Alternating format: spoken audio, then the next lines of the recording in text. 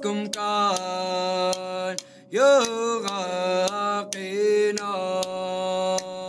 to another episode of Think Arctic, a podcast powered by GCI that tackles the issues facing the Arctic and its stakeholders. Thank you for joining us. I'm your host, Holly Noland. In this episode, we chat with Ronald Brower Sr., an instructor at the University of Alaska Fairbanks, about teaching native language and growing up in the Arctic.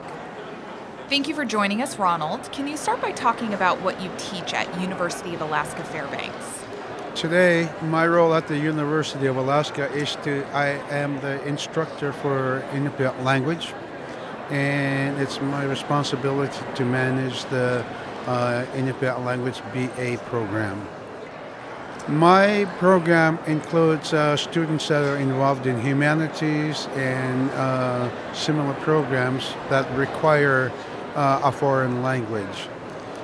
So while it's not categorically foreign language, a lot of folks use Alaska Native language as a way to graduation. How are students taking your courses? Are they taught in a classroom? Are they online courses? The students I am teaching, I have 5 courses that I'm doing now. I have the classroom instruction in Fairbanks, where I'm teaching beginning grammar and language. Then I have an online course that is taking also called Beginning Inupiat Language. Then for Elizabeth College, I'm teaching Inupiat Language 1, which is similar to what I'm teaching at UAF, but for the Elizabeth College in Barrow. And then I have one other course. I also teach conversational Inupiat, both at UAF and online, not online, but through the OWL program. What kind of technology are you leveraging for the online courses? We do video conferencing for the conversational course. I have a online connection to my students in the villages, where I can see them on screen. They can see me on their screen, and I'm writing on the board various topics that we're covering. How is that kind of collaboration working out? The collaboration actually is working quite well.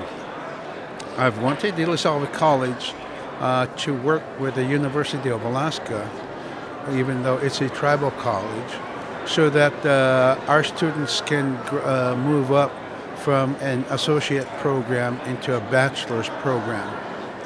And one of the tools that we're using is to encourage students to take their Alaska Native language and use that to further their education. Why is it so important to leverage technology to open these kinds of opportunities for students living in the villages? Well, it's very important to have for the students to have access to a higher education in the community where they are working. Some of them are teachers, some of them work for the municipalities, others work for other organizations. However, language is important in their field of work, and so they take courses, especially teachers, take my courses so they can learn to teach better the language. You grew up not too far from Barrow. What was your experience like? I grew up in the era of dog teams and sod houses. It was probably part of the last generation who lived the old Inuit way of life as a hunter, in a hunting culture. And so when my mother had become ill after one of my younger brothers was born. So before I had any memories of her, I grew up out in the country in a place called Iviksu, about 30 miles south of Barrow. And we lived in a small sod home with my great-grandma, but we were surrounded by other family members On our side of the creek was my dad and his older brother. Across the creek was my grandma's two younger brothers and their children. So we had a community of maybe no more than 18 people in 5 sod homes. We were nomadic in that my father would lay his trap line out, and we lived in these snow igloos called apuyak. And once he got his traps laid out in that area, we'd move on to the next day of travel and again set his trap line. And it would take us about 2 weeks or even up to a month to get that done. And he would leave us as kids with great-grandma at home and make his rounds with the dog teams, which would take him about 2 or 3 days before he could return to us.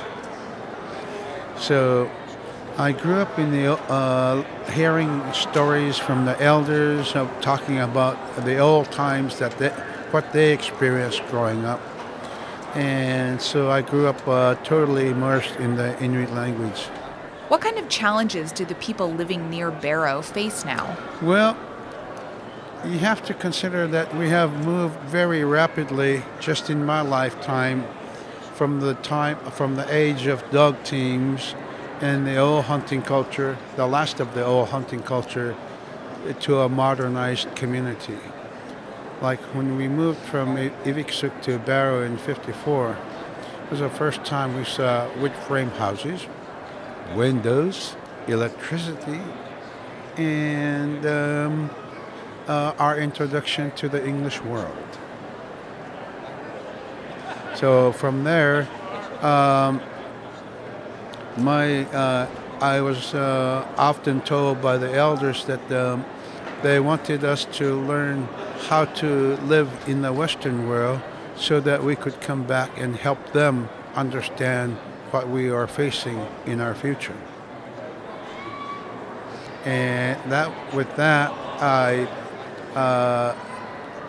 my introduction to English was not very nice. How so? There's a foreign teacher that I had never seen before in this classroom with some peers of my age group. And she asked me, I never forget this, she asked me, "Who is your name?" I raised my eyebrows and looked around, and somebody said, "Atkin Taigu, say your name." I said, "Anikswak." And the teacher grabbed my hand and hit me with a ruler on my right hand. And said, "That's not your name." No, she didn't say that's not her name. She said, "We don't speak that language here." And that was my introduction to English. Thank you for sharing your story with us, Ronald, and thank you, listeners, for joining us for another episode of Think Arctic.